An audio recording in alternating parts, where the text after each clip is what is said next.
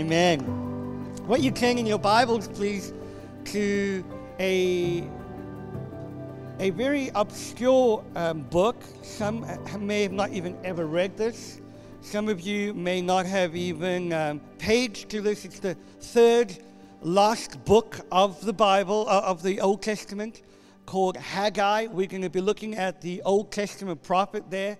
So I want you to flip all the way back to Matthew, and then just 3 chapters before Matthew, you'll get to Haggai, who is a prophet who is prophesying round about the time of Ezra and Nehemiah.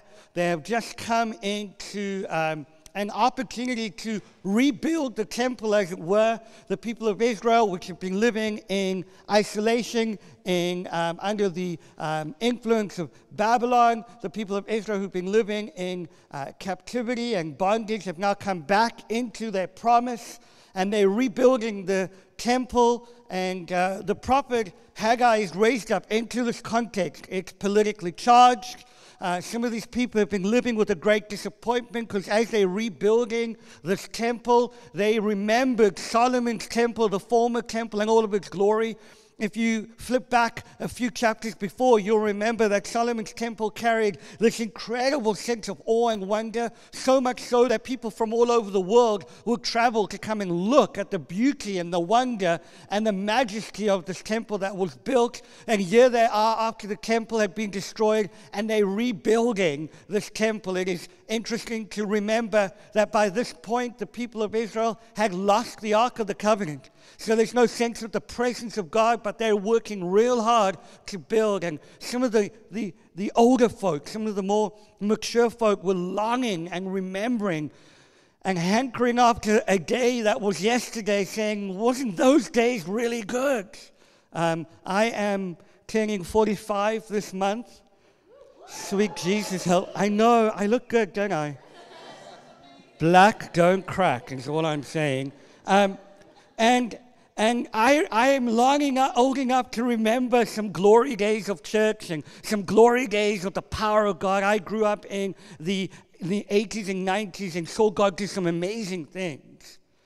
And these guys are a bit like that, thinking, God, why don't you do it again? And they're building in the middle of a difficult context, and it just looks a bit naff. Do you guys have that saying here? It just looks a bit like, bleh. And it's into this context that Haggai prophesies, and he says this in chapter 2, verse 1. In the 7th month, on the 21st day of the month, the word of the Lord came by the hand of Haggai the prophet. Speak now to Zerubbabel, the son of Shealtiel, governor of Judah, and Joshua, the son of Jehozadak, the high priest, and to all the remnant of the people, and say, who is left among you who saw this house in its former glory? How do you see it now? Is it not as nothing in your eyes? Yet now be strong, O Zerubbabel, declares the Lord. Be strong, O Joshua, son of Jehozadak, the high priest. Be strong, all you people of the land, declares the Lord. Work, for I am with you, declares the Lord of hosts, according to the covenant that I made with you when you came out of Egypt. My spirit remains in your midst. Fear not, for thus says the Lord of hosts, yet once more, in a little while, I will shake the heavens and the earth and the sea and the dry land, and I will shake all nations so that the treasures of all nations will come in, and I will fill this house with glory, says the Lord of hosts. The silver is mine, and the gold is mine, declares the Lord of hosts, and the latter glory of this house shall be greater than the former, says the Lord of hosts. And in this place I will give you peace, declares the Lord of hosts. The latter glory of this house shall be greater than the former. Touch your neighbor and say, it's going to get better. Okay, but you got to say it like you mean it. It's going to get a whole lot better. I love this particular text, and we're talking a little bit about revival. Now, I grew up in what is called a Pentecostal background. So we would wait and tarry for the Holy Spirit. There was an anticipation that when you came to meet at church, that Jesus would show up. I kind of like that anticipation and think it's a biblical expectation. And grew up in the context of seeing the presence and the power of God move in some incredible and some beautiful ways. And I love this particular text because really this is a text about the church today. Haggai has some words to speak to us today, and as we begin to talk a little bit about revival and what that means and the impact that it should have, I want to remind you that God's dealing with humanity has meant that throughout history there have been moments where the sovereign Lord God Almighty has broken in unto the affairs of man, mostly and more often than not in obscure places, in places that no one expected, with people that no one expected, and he's broken into those spaces and he's shifted the trajectory of history. He's shifted the trajectory of economics. He's shifted the trajectory of whole communities in a moment as he stepped into the discourse of time, as he stepped into the space of history and geography and shifted things so that his name gets so big, so magnificent, that hundreds and thousands of people turn to him. That's what revival really is, when God breaks in and he renews his church, and that renewal, as Mark Sayers, the great author of The Reappearing Church, says, goes viral.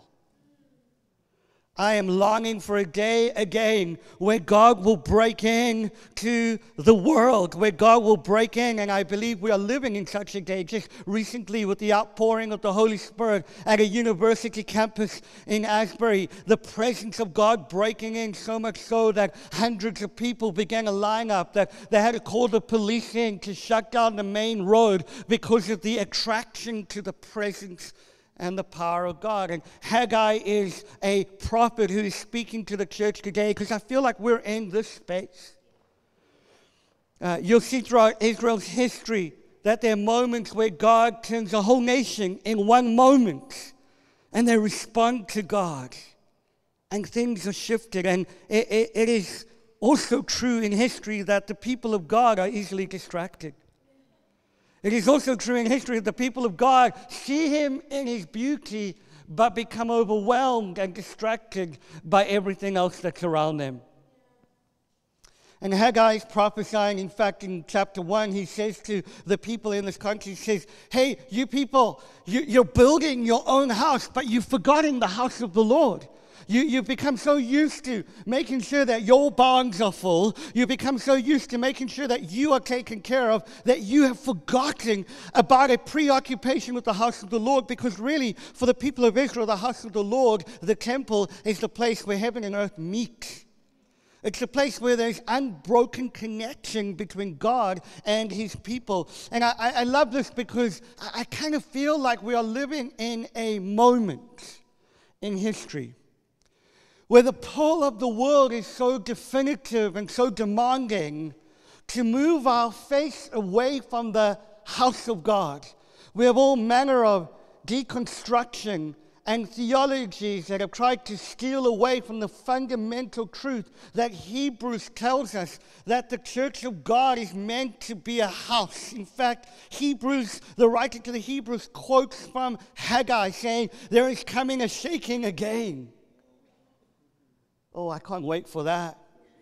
I can't wait for the shaking again, because for the unbeliever, for those who've not experienced the love of Jesus, it might seem terrifying. But for those who are part of the covenant purposes of God, it's exhilarating, because we know he's going to shift something.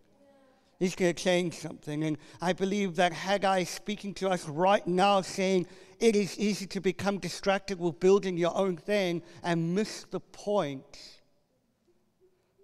of building the very space and place that will reveal the purposes of God. A little bit later in chapter 2, Haggai says that this temple, this people, this community will become like a signet ring in the hand of God, and it will display the multifaceted wisdom of God. It sounds a little bit like the Apostle Paul writing to the Ephesians in chapter 3, that the multifaceted, many-colored wisdom of God will be on display in the church. My eternal hope is not for a church in defeat. My eternal hope is not for a temple, a community, a house of brokenness. But my eternal hope is that your latter glory will be better than the former. It's got to get better.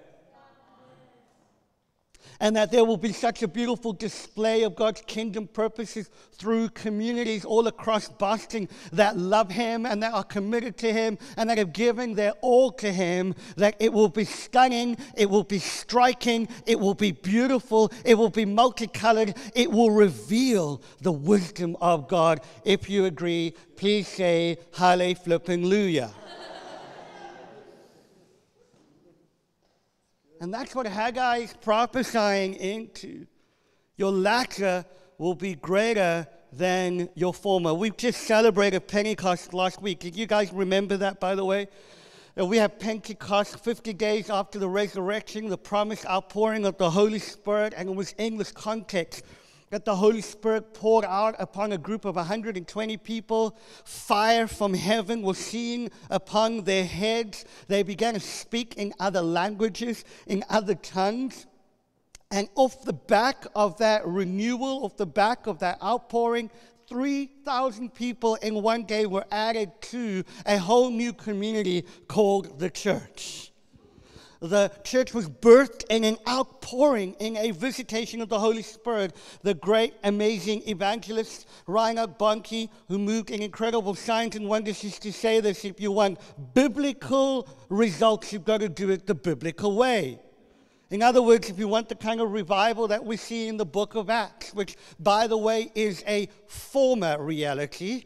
In other words, the latter day reality of God's people, the church, is going to look better than the book of Acts. That if we want to see the same kind of outpouring, we got to do it the same way. And it all started with a hunger for the Holy Spirit.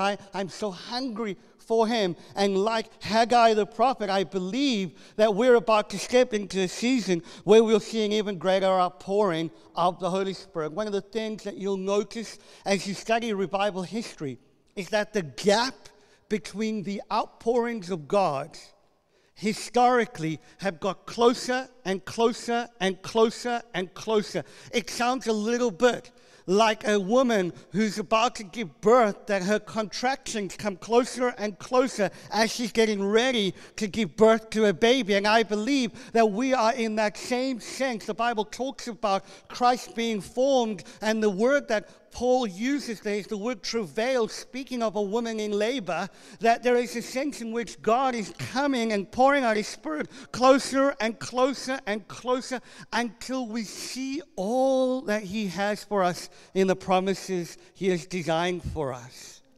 Your latter will be greater than your former. The outpouring of the past will be greater than the former. And it's into this context that I want to talk to you about a massive outpouring that happened. In fact, I would consider this the last greatest revival that we've seen on the earth, which happened in 1906 with the Azusa Street outpouring. You can put that slide up. The Azusa Street outpouring. And I want to talk a little bit about Azusa. How many of you have ever heard about Azusa Street? Azusa Street is a time in history that shifted things globally. And it was a moment where the Holy Spirit was poured out in a little horse stall in Los Angeles on a street called Azusa. It began in a little home called Bonnie Bray Home, and it was led by a black man with one eye. It began really a few years earlier, as all good things do, in the United Kingdom. Just joking. I shouldn't say that in Boston, right? The home of the revolution. But it began with an outpouring that happened at the Welsh Revival. We still sing songs from those days. Here is love, vast as the ocean, loving kindness. I mean, it just, the overflow. If you've ever heard the song Here Is Love, if you don't cry, you probably need to get saved again. But at Welsh Revival, some old women, some old ducks were praying. Two old ladies for a young man that will be raised up to host the move of God. And they met Evan Roberts, the incredible Welsh revivalist, and God began to move so that people traveled to Wales and encountered God. If you go to Wales today, you will see the impact of the revival, street names, everything. It was so powerful during the Welsh revival. I love the story, and it is legitimate. It has been documented. That the mine workers, the coal mine workers, were so used to cussing and swearing that their animals responded to their cuss words and their swearing rather than normal English words. And when revival swept in, the animals didn't quite know how to work anymore because they were no longer swearing at these animals. And because of that, there was this amazing moment where some Americans began to hear about it, and the impact as they came back to America, particularly in Los Angeles and other places, was that the presence and the power of God began to break out. And before we knew it, there was this outpouring of the Holy Spirit, and people, like in the book of Acts, began to speak in tongues. I want to just stop here for a moment, and I want to say something theologically. As a community, we are a tongue-speaking community. We believe in the speaking of tongues. The word glossolalia and the implications of that is a biblical word, and throughout church history, from the early church to today, there are not only records, but there are whole communities throughout the thread of history who have spoken in tongues, because it is a biblical expectation that after you have got saved, that the Holy Spirit will come upon you, like in Acts chapter 2, fill you with power, and one of, not the only, one of the results is that you will speak with other languages. I myself have brought public words as I've spoken out in tongues, and people who understood Latin began to understand what I was saying out loud. I believe that the biblical exposition and expression of the tongues of man, i.e. languages that we speak in tongues, and the tongues of angels are to be expected in the context of any church community. If you want a theological discourse, I can help you, but I would point to a number of great theologians who all speak in tongues. Dr. Craig Keener, one of the foremost New Testament theologians, who's based in Asbury. The professor, Tom Wright, or N.T. Wright, who is an Anglican. Just by the way, the Archbishop of the Anglican Church is also a tongue speaker, recorded in the Guardian paper that he speaks in tongues. It is an expectation for Christians to be filled with the Spirit and speak in tongues. Just want to lay that foundation.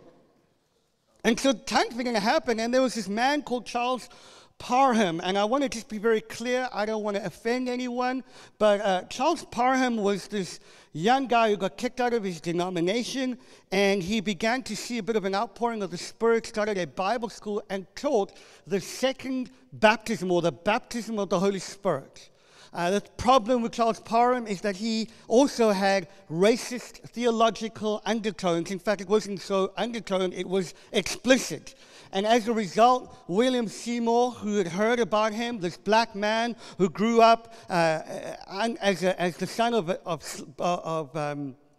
of parents who were owned as slaves, I don't know what happened to his eye. I think he was born blind in one eye. Began to hear about this tongue-speaking moment, and he went to Charles Parham and said, can I please hear and be part of your Bible school? And he said, that's fine, as long as you sit outside. We'll leave the door ajar because we can't have you mix with the white folk. This is 1900s, late 1800s, early 1900s. Jim Crow was still well in effect. The systems of racism were overwhelming. In fact, Charles Parham used the N-word quite regularly, particularly when the Holy Spirit was being poured out at Azusa Street, to disparage, saying, how is it that rich white folk are being led by a black man? And although he taught this theology of baptism of the Holy Spirit, there were emphases in his own theological worldview that were unbiblical and not consistent with the heart of God. Yet God used him. Put that in your woke pipe and smoke it. And I don't mean to be offensive to people who would consider themselves woke. I want to fight for justice. It is right. But I found that God often uses people that we are offended with to bring about a radical change. I mean, if I saw Charles Parham, I don't think I would want to know him. And I want to be offended, and I want to stand up against it. You get what I'm saying? I know I was being cheeky about being woke, but the reality is we live in a society that wants to be so politically correct that you can miss what God is doing even when he uses people who are not your flavor. And William Seymour came to Azusa Street, Bunny Bray as it were back then, and began to preach on the baptism of the Holy Spirit. And as a result, they were at Bonnie Bray, this house, but the power of God began to move so powerfully that hundreds of people started lining up, and there became a disturbance to the neighborhood. And so they moved the revival, the outpouring, to Azusa Street, and they took on this old building that was used to store horses. So you can just think about the implication of that. It didn't smell good. It wasn't very clean. And here's this black man with one eye having an outpouring with the Holy Spirit in 1906 when ain't nobody going to go and listen to a black man preach. White people, black people, Hispanics, you name it, everyone came from all over the world. It was said that at some stage they would have to line up outside and they'd have crowds from 500 to 1,500. You need to understand this is the day before you could go viral on Instagram. I love everyone advertising their revival meetings on Instagram. What God was doing was so sovereign in 1906 that people would come from all over to encounter God. This guy was absolutely crazy. It was said of William Seymour that he would take a fruit box, put it on his head, and he would sit in the front looking at no one and just pray silently in the Holy Spirit. And until the glory of God began to manifest in what the storytellers or the historians tell us was called the Shekinah glory of God, which is where God would manifest in such a tangible way that there'd either be a cloud or there would be fire. There were many, many stories of how the fire of God would come upon the Azusa Street building, and people would start phoning the fire station saying, you've got to come, there's a fire happening. And the fire would come from heaven down onto that building. And when that would happen, he would then get up and take his fruit box off, and the presence of God would move. People would get healed. People would get saved. I'm going to tell you some of the stories that were documented in that season. You'll see on here that it made front page news of many newspapers. It began to spread all across the world and is the single most influential movement of God to date. The result of this one move that lasted for 3 years is that we now have 644 million Pentecostals and Charismatics on the earth. That's about 8% of the population. That all as a result, I am a result of what God did. There was a man called John G. Lake who served at the Azusa Street Revival. And he felt God speak to him because when it ended, what they did was go to missions. The amount of missionaries that had been sent post the Azusa Street up until that point had not been seen in history. And John G. Lake heard God, and he came to South Africa, moved in incredible signs and wonders during a time when there were plagues. And the result is that Pentecostal Christianity was birthed in a nation, and I am fruit of what God did in 1906. I'm going to read some stories. Are you okay with this? I want to stir you up for revival. Some of them might be a bit long, but I want to read it. This is a book called They Told Me Their Stories, and Tom Welshel is a young man who would go to a particular, I think it was like a commune, where people who had been in the revival moved to. And we'll talk a little bit about the disappointment in a moment. But I love this, and I want to just read a few stories, if that's okay. Listen to this. So this is from Mr. and Mrs. Langford, who had been impacted by the Welsh revival and had been praying, asking God for revival. And he's picking up, saying even before the first prayer was offered, God was preparing many people to participate in this magnificent outpouring of his Spirit. Listen to this. One such saint was Brother Langford, who had a hunger to know all that he could about yielding himself to the Lord. And he talks about how God moved him into different places, and they were involved in over 100 miracles. Tommy would go to these people and ask them for their stories. And I just want to pick up, here we go.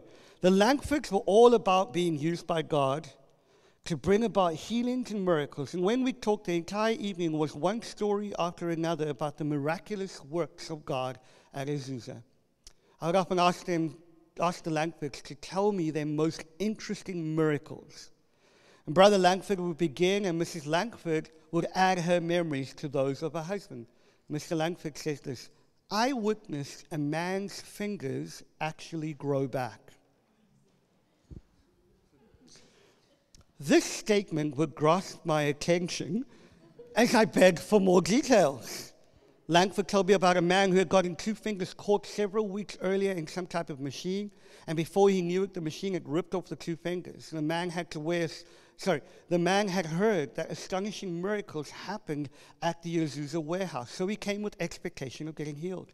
Brother Langford shocked the man by asking, "Can we see what God will do?" The man, somewhat puzzled, replied, "What do you mean?" And he said, "Let's ask God to grow them out." With the man's approval, Langford grabbed the man's hand and instructed him to put it up in the air. Holding the man's hand up high, and with Sister Langford holding his arms, Langford began to pray. As soon as the man's fingers began to grow out, Sister Langford passed out from the sight of such a miracle. I probably would do the same thing. As Brother Langford held firmly to the man's hand, they watched the miracle happen before their very eyes. Langford started taking the man around, shouting that his fingers had just grown out. You could hear Langford cry, "These weren't here before. Look, God grew these fingers out." Guys, I want to see this movie. Before the miracle was over, even the man's fingernails grew out as the man was made whole.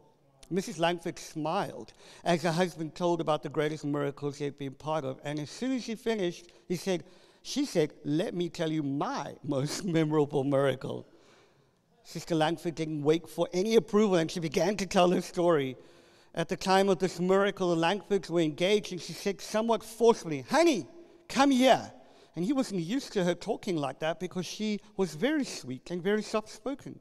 She said, "Look here at the sister of ours that God is going to heal." The lady had a very bad hunchback. Her back didn't just curve, it was twisted.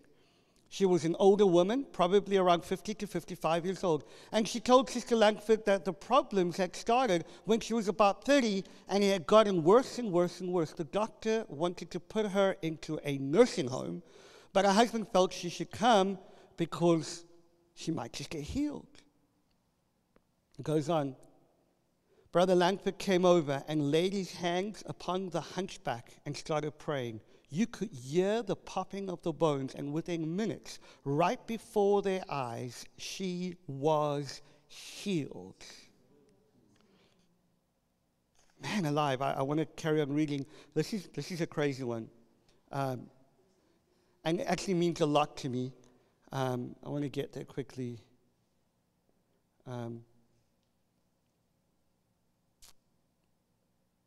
Says, Brother Langford was also blessed with the great gift of helping those who had cleft palates or lips to receive healing. I was born with a cleft palate, so this is a really great miracle.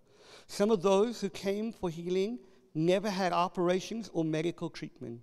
There would be big gaps in their mouth, and he would pray for them, and the gaps would be filled. Sometimes some of their teeth would be gone, and the teeth would be restored. I said to Brother Langford, "Teeth and all?" He said, "Yep. Teeth and all." After a 3-year period that he was there, God used him in healing around 100 people, many of them with cleft palates. I'm not quite sure what to do with this, other than I've seen God move in some incredible ways. I've seen healing. I personally have seen one resurrection from the dead, and I know that God can do this, and he wants to do it again. The glory of the former house is going to be nothing compared to that of the latter house. Listen to this one. I'm just going to mess with your mind. Next, Sister Langford told of the man with no arm. Are you guys hearing this? I'm like, no arm, right? So Seymour spoke with the man who had lost his arm 10 years earlier through a work-related accident. The arm had been totally severed at the shoulder. Brother Seymour asked the crowd, would you like to see God have a wonderful time here tonight? Some of you may remember the man's leg that grew out about a year ago. Seymour then asked the one-armed man, can you work with just one arm? He said, I'm just giving minimal paying jobs. I barely make enough money to even eat. Seymour said, shook his head and responded, that's not good. Are you married? Yes. Got kids? Yes. This man needs to be able to make a living. This man needs to work, and he needs to be able to pay his tithe. Will you tithe if I pray for you and God gives you your arm back? Seymour said teasingly. Yes. Seymour burst out laughing, saying, I'm just having fun. Then he slapped his hand on the shoulder itself and commanded the arm to grow out. Almost instantly, it started moving. Almost instantly, it grew out. The healed man stood in total shock and then started moving his arm, moving his arm and the feeling of it with his other hand, awed by the miracle. The next week, the man came back bringing 200 people with him.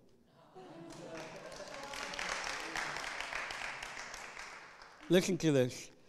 Just a few more, and then I'm going to help bring it together. When Seymour came down to the meeting, he would sit down and put a box on his head. At first, it startled Sister Connie. This is one of the other ladies that were first eyewitnesses. Sometimes he would sit with the box over his head for 10 minutes, and sometimes it would be over an hour or more. Although the practice seemed ridiculous, Sister Connie realized that he was obeying God no matter how silly or ridiculous it appeared. God gave us an ability to not fear man.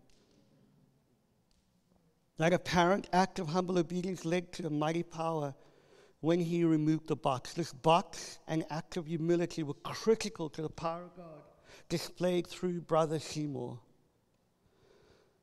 Listen to this. When Brother Smith asked Sister Connie what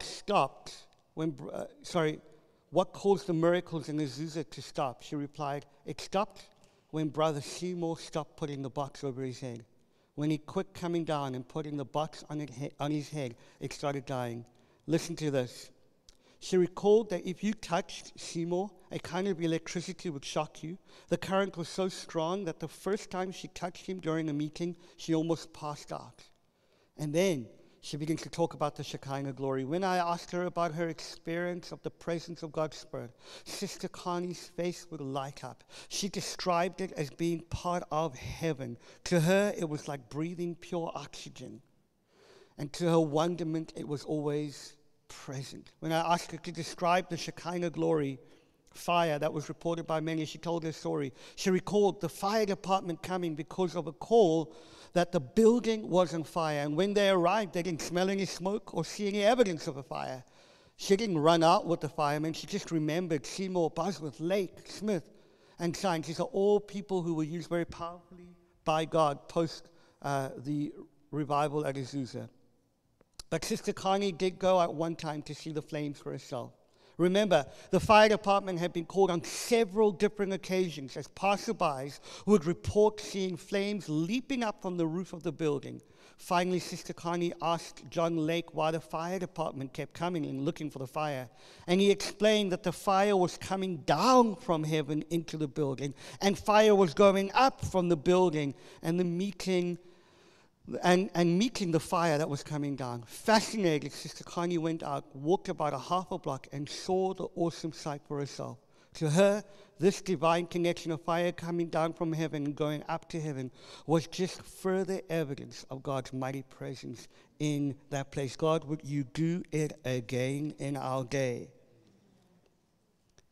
It's incredible because the result of these outpourings, the result of what God did, much like the Great Awakening that happened in New England, was thousands of people got saved. But not only that, thousands of people were sent on mission. In fact, over 100,000 people were sent on mission as a result of what God was doing in this context, in a time when the cost to mission was not a first-class flight to a really hard place. The glory of the latter house will be better than that of the former. It tells me something that when you study the history of revivals, at each juncture of another outpouring, it gets better, it gets more dramatic, there's a greater overflow. And I want to tell you, I believe that our expectation should be that God will do it again in our generation. I believe we're tasting something of that already in what happened in Asbury and what happened in 1994 with the outpouring of the Holy Spirit at Toronto, and what happened with the outpouring in Pensacola, Florida, and what happened in the outpouring in Lakeland, Florida. I think we might need to move to Florida, but apparently that's where God moves. These stories have been recorded both in mainstream newspapers and the dramatic evidence of it, as well as by many people. This is all first eyewitness accounts of the Azusa Street. Theologians, I actually read a great article produced by one of the theologians over at Gordon Conwell Theological Seminary, saying that this was the most significant move of God that shifted the church and its trajectory than any other move of God. Right now, the fastest growing church in the world is happening through the Pentecostal charismatic expression. Go figure. We need the Holy Spirit to grow our churches. Guys, we're talking a little bit about revival. There's something about a hunger that has to be stirred in our hearts to expect Him to move. The thing that postured these guys when you study is the cry that I must have more of God. I wonder if we would be that community. I wonder if we'd be that community who would be willing to put a fruit box on our head, no matter what it looks like. People often are offended by my exuberant worship and my ability not to quite keep and get to the right notes in worship. I sing loud. I am slightly unhinged when I sing. I'm the only black man without rhythm. I actually am a good dancer, for the record, it must be said. But I don't give a continental poop about what you think, because I've seen the one that I love. I don't know if I was allowed to say that. But there's something about a hunger, because I've tasted revival, I've tasted something of God. And the point of the next few weeks that we talk about is not to get you hyped up, it's to get you hungry. What's incredible is this last move of God that happened in 1906 that, by the way, impacted election results, impacted people's work ethic, impacted the socioeconomic dynamic over the 3 years in the greater LA area. I mean, the list could go on in terms of the impact. Ended very quickly. Only 3 years. I don't believe that God's designed revival to end. I believe people kill revival, because we all have our own agendas. And there are a number of reasons when you study this that it ended. One, it ended because of theological disunity. Somewhere along the line, we thought that the only way we could ever have unity is by agreement on theological principles rather than by agreement around the truth who is a person called Jesus. And we see that because Seymour believed in the baptism of the Holy Spirit, what happened was theologically people got really upset with that because they were trying to figure it out, and some people didn't agree with that, and papers were written and people began to speak out about it. People got jealous about the move of God and they shut it down because of theological disunity. The Bible seems to indicate to us that we will come to the full unity of the faith in the fullness of the stature of God, and that unity has to do with who you're connected to as the person of Jesus, not simply about your 5 doctrinal viewpoints. The second thing that happened that ended this move of God was racism. I feel like Azusa Street speaks right into our current context. The result of a black man leading a global movement of God's Spirit being poured out was a little bit too much for people to handle.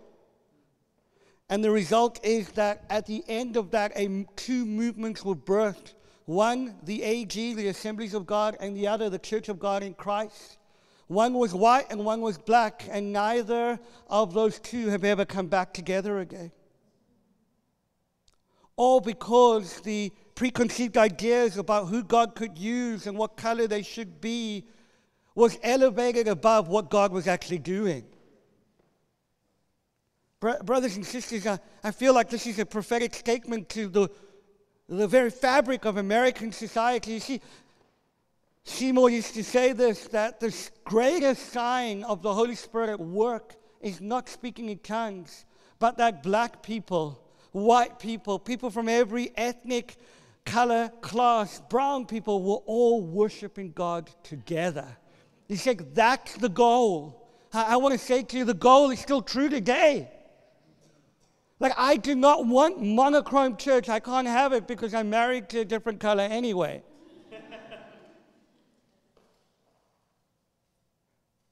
The sign of our unity that I believe God wants to restore for the sake of America and the nations is every tribe, every tongue, every language worshiping in unity, not because we're checking a political box, because heaven looks like that.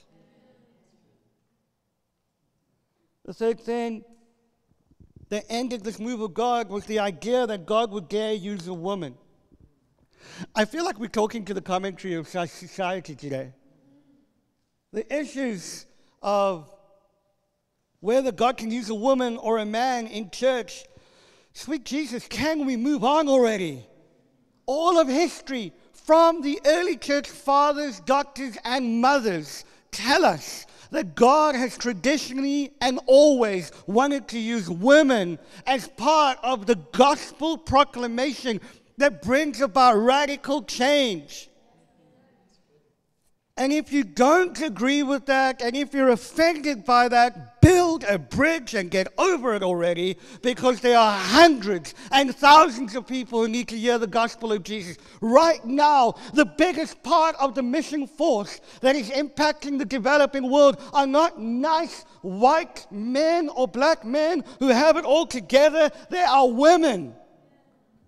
Statistically, and I pray God changes this, statistically, women will pay the price of mission far ahead and far along before men do. Sorry. I'm not sorry. Come on already. Like, I remember sitting in England talking to people in their ivory towers about whether the Bible says women can lead a church or not. And Mozambique was being evangelized by an apostolic and apostle, a woman called Heidi Baker, that changed the very growth curve of the radical fundamentalist Muslim mission and turned it around for a whole nation. While we were all trying to figure out what does the Greek say. And by the way, the Greek says women can do whatever. There's a great book written by a phenomenal author called Dr. Julian Adams called Equal. I would buy it if I were you.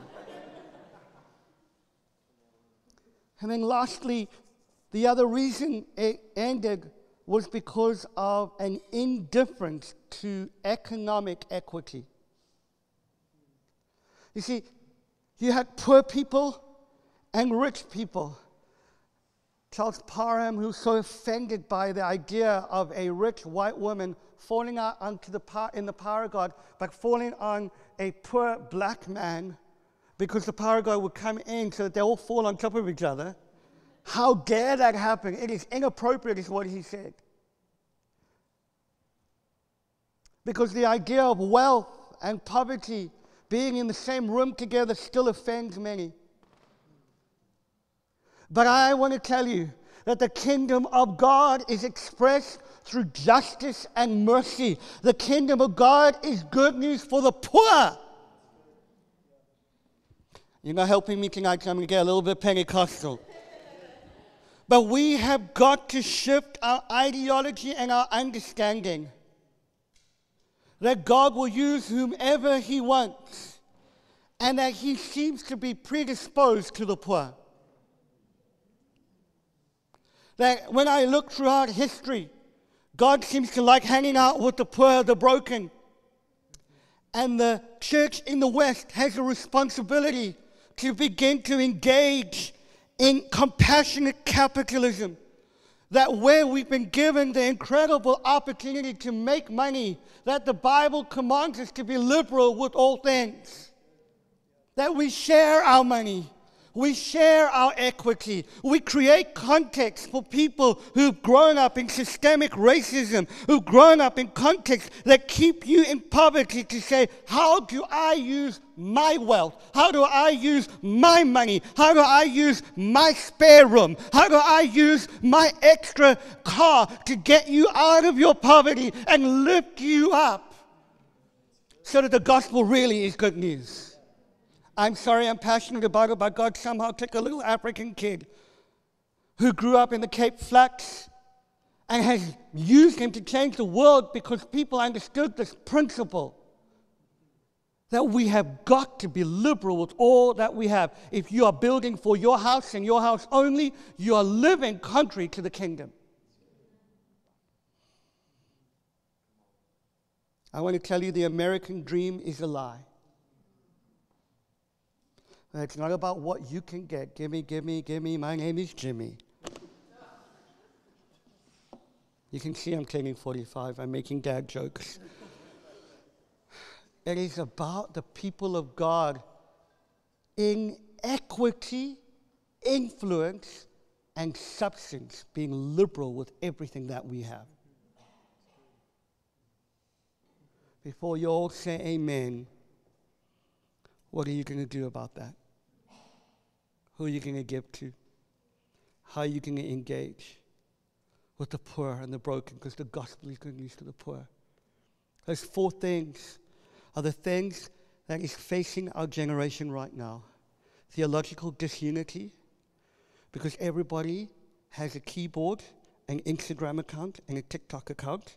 And I want to give you my opinion about what I think the Bible says.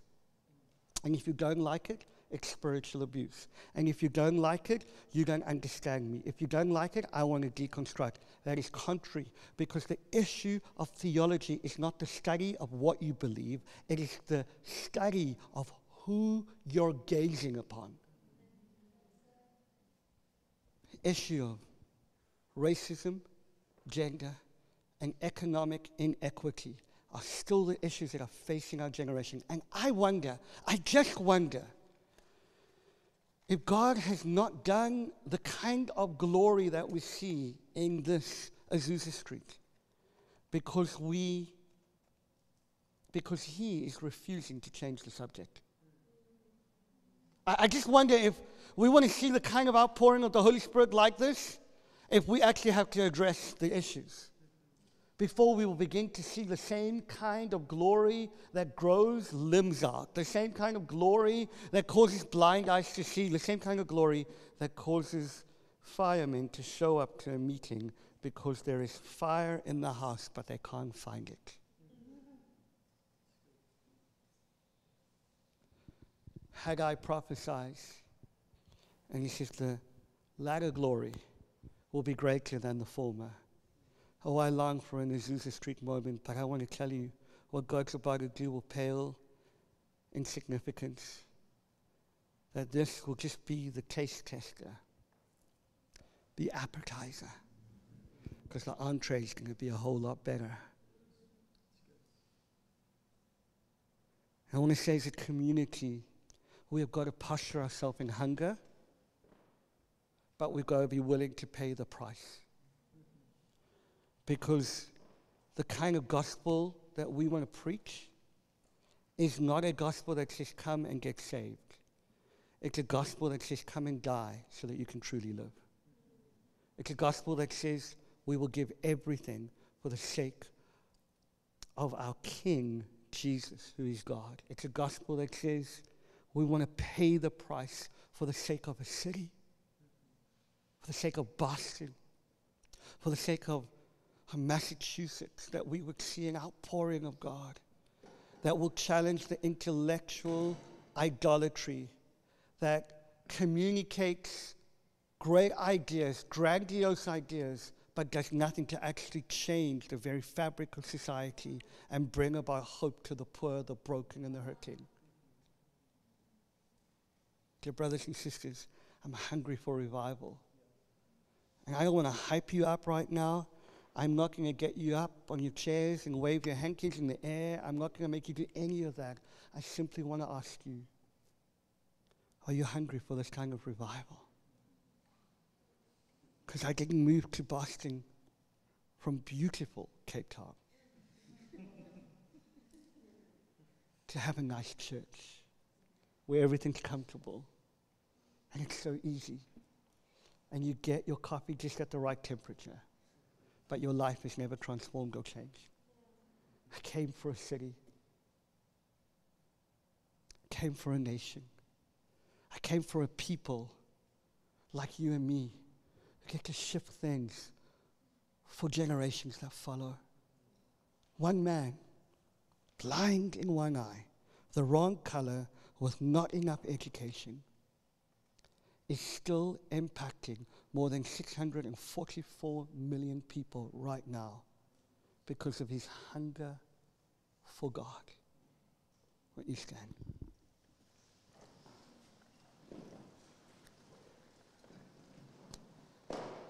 Haggai prophesies to us, and he says, don't be so preoccupied with building your own house that you forget the house of God. And even though it's really difficult right now, and it looks like that as you're building this temple, it looks like it's not even working.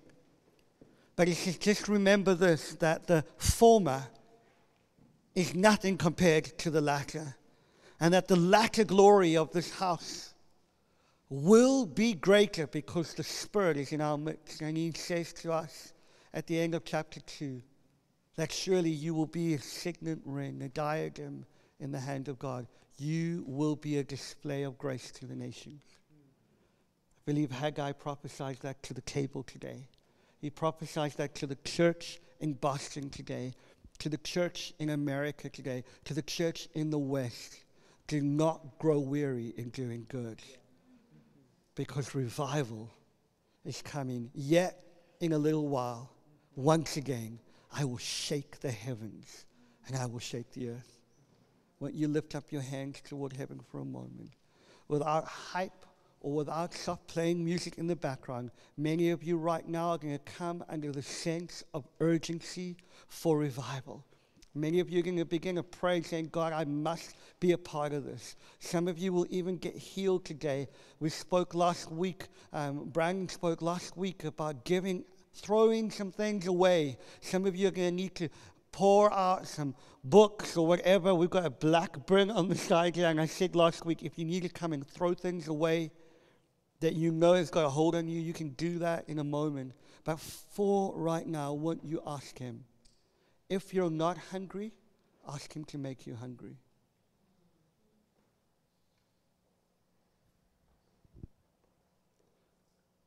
Some of you right now, the presence of God is going to come upon you in a way that might even seem overwhelming,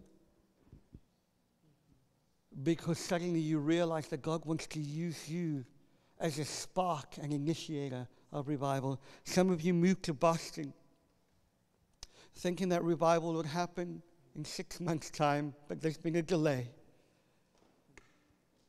But you know God's calling you for more.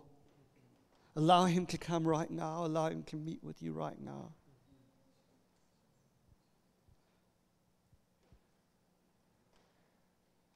The cry of Azusa Street was simply, I must have more of him.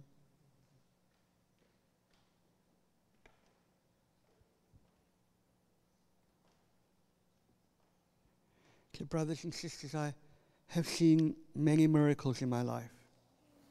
Impossibilities that God has changed, healings God has done, resurrection from the dead, deaf ears popped open, eardrums that have been recreated, miracle after miracle. And whilst I love the miracles, and I love when God does that, I must have more of Jesus. And so, Father, I cannot hype your people up into a desire for revival. I cannot make people want more than what they want. But I ask you that by the power of your Spirit, even right now, that you will begin to fall upon people with a holy desire that says, I will not settle, I will not be quiet, I will not hold back until I begin to see the nations change, until I begin to see your power break out in my university, in my work, in my church, in my family, that I will not stop until I see revival again. And that, like the psalmist, we will cry out, revive us again, O God. Restore the fame of your name in this land.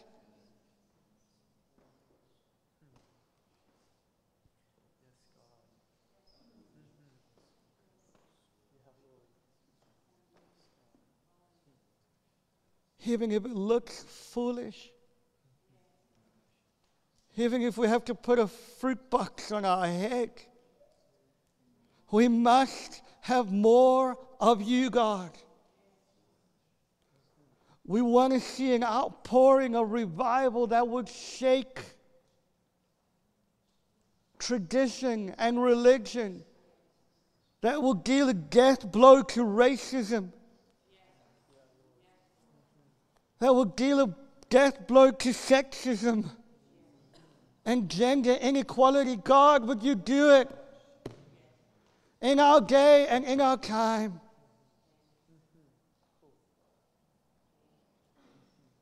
Increase your presence right now. I pray for the spirit of intercession like that Paul describes in Romans, that he travails in prayer until Christ is formed in the church. Would you cause us to be a travailing church who will not relent, who will not stop until we see the fullness of Christ? God, would you release Shekinah glory?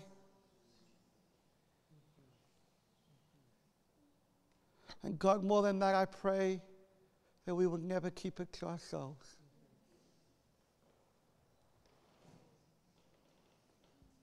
So Holy Spirit, fill your people. Fill your people right now.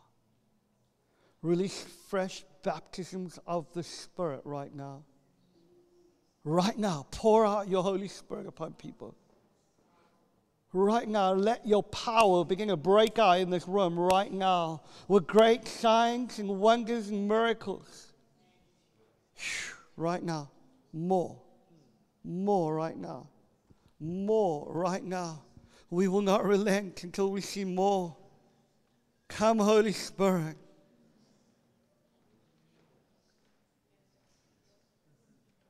Some of you are weeping.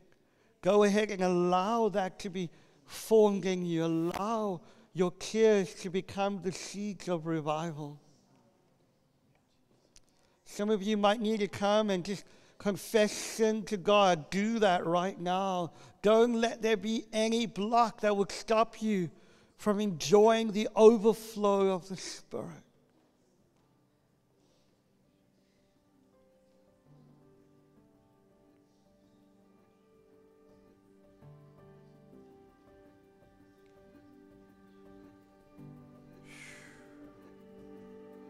God's presence is just coming upon people right now. More. Let your fire begin to fall, God. Let your glory begin to rest upon people. More, God.